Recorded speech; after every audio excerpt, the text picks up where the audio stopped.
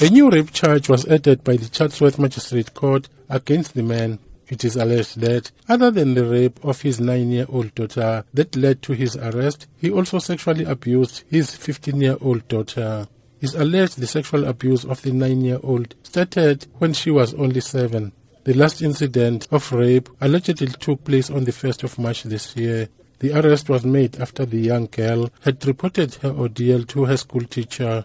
The young girl spilled the beans after she had been asked by her school teachers why she had bunked classes. She claims she was sometimes asked to look after her 2-year-old sibling. In her statement, she says when the toddler was asleep, her father would approach her and sexually assault her. He was arrested on the 2nd of March.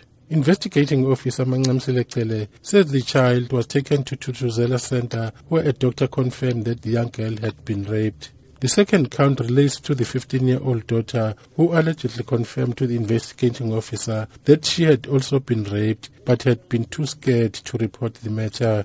The court was told that a confirmation statement from the second victim would be submitted at a later stage. The accused denied having any previous convictions. However, the investigating officer told the court that the accused had previously been convicted of assault between 1982 and 1989, and he was sentenced to 4 months imprisonment, suspended for 3 years. He was also found guilty of being in possession of dagga and discharged on a warning.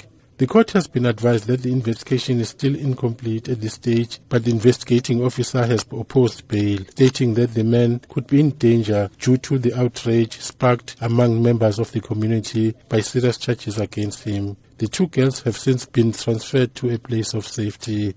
The matter has been postponed to Thursday. I'm Cyril Mnguni in Durban.